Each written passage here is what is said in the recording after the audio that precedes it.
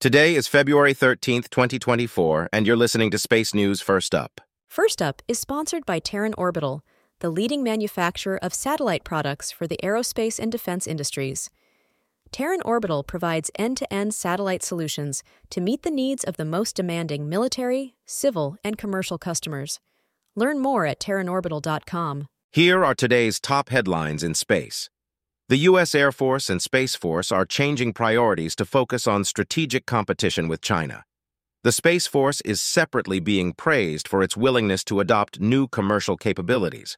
Intuitive Machines says its first lunar lander is ready for launch late tonight.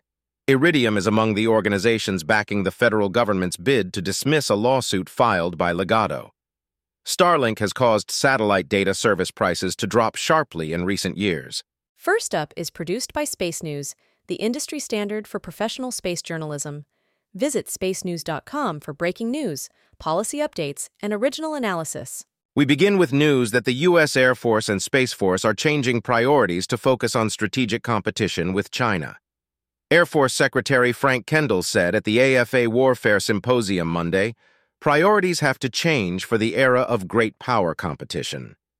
Kendall said the Air Force and Space Force will streamline operations and prioritize critical areas like technology integration, cyber expertise, and software development.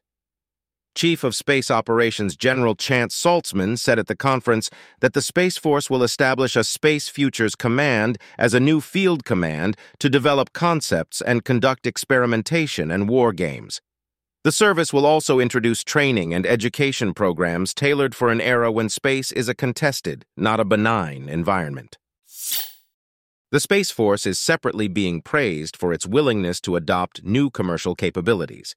Stephen "Bucky" Butow, director of the Space Portfolio at the Defense Innovation Unit, DIU, said at the SmallSat Symposium last week that the Space Force is leading the charge when it comes to embracing commercial innovation.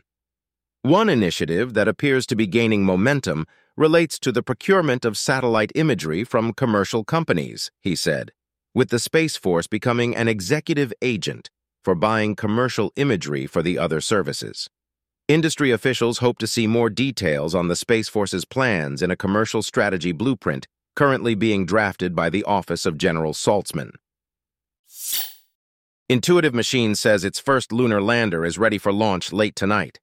The IM-1 mission is scheduled to launch on a Falcon 9 at 12:57 a.m. Eastern Wednesday from the Kennedy Space Center. The company said Monday it had completed a final set of reviews that included assessing data from 2 fueling tests of the lander last week on the launch pad. The lander's propulsion system, which uses liquid oxygen and methane, needs to be fueled just a few hours before launch.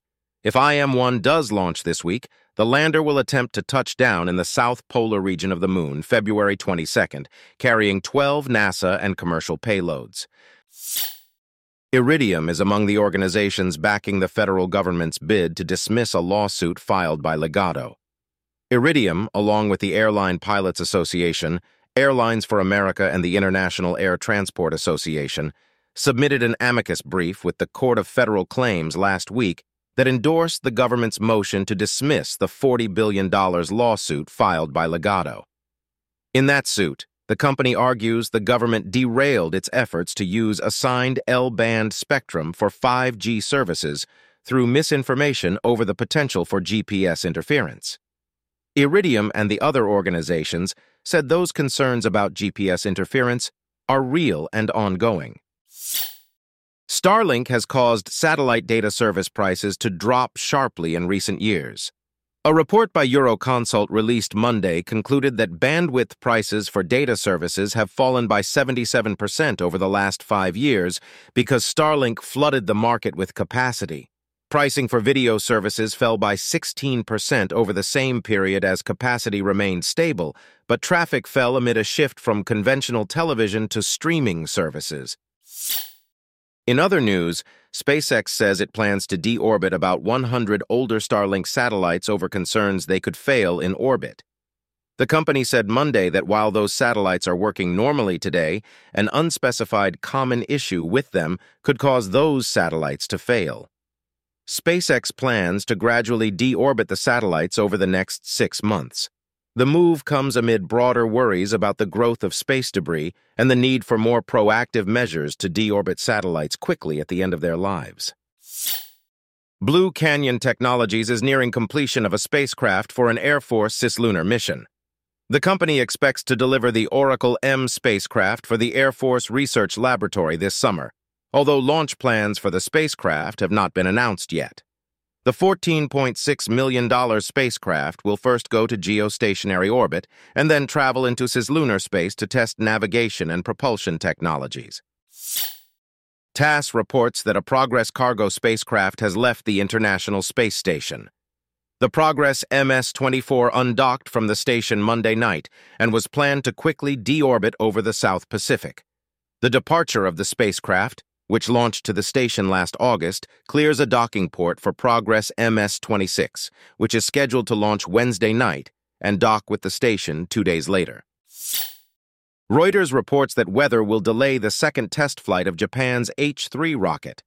The Japanese space agency JAXA said it was postponing the launch, which had been scheduled for Wednesday because of poor weather conditions expected at the Tanegashima Space Center. JAXA has not set a new launch date for the mission. The launch comes nearly a year after the first H-3 launch failed because of a malfunction in its second stage. ESA announced that the 2 stages of the first Ariane 6 are on their way to the launch site. The core and upper stages of the rocket were recently loaded on a transport ship that is now on its way to French Guiana. The stages will join other components for the inaugural launch already at the Kourou spaceport. That launch remains scheduled for between mid-June and the end of July.